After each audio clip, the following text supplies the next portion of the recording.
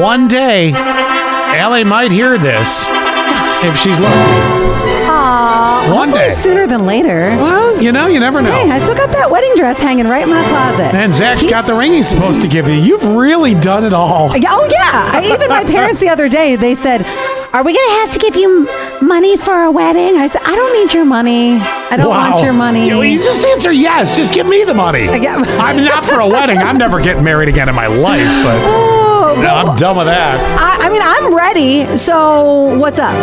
Well, the reason I say that is we have a new option here. Do you already have someone you know that will be the pastor or the minister or the person overseeing the ceremony or the whatever they call it? I'll tell you who I do want. The administrator. What is it? I'll officiant or pastor. Yeah. I'll tell you who I want. It's either one of two people. No, absolutely not. I probably should not have any involvement in a wedding. I would love to have either my Uncle Mike, who's a pastor.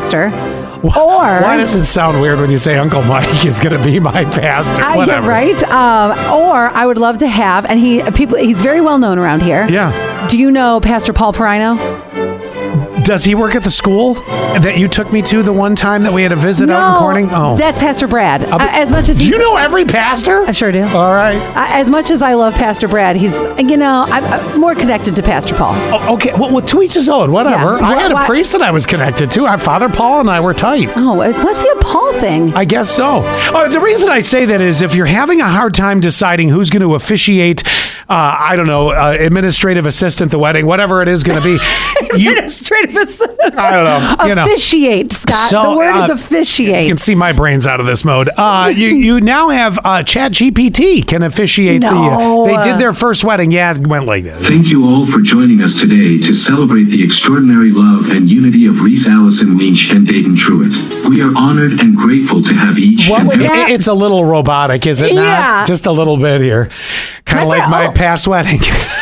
Every one of you here, we witnessed the joining of two souls in love, and on this remarkable day... Not really, she wanted money. We also embrace an extraordinary moment of innovation, as we have the privilege of being part of the first AI-officiated wedding. We eagerly look upon this ceremony not only as a celebration of I personally, because, I've always been involved in faith for such a long time, I personally would want somebody that knows me and is going to give like a personal story or something that is going to, that people are going to remember my wedding by, because I know people usually don't really remember the wedding. They remember the reception. But I've preached that to you many times. Nobody remembers, including I wish I could forget my first wedding, but everybody remembers the reception. But I want somebody who is going to tell like a story about me or my significant other. You do that at the reception. Okay, let the computer get you married and let it get done. I mean, thank God I dodged a bullet with my most recent ended relationship. So I can say this. I thought I would have been the first Chat GPT divorce. But thankfully, again, I dodged that bullet.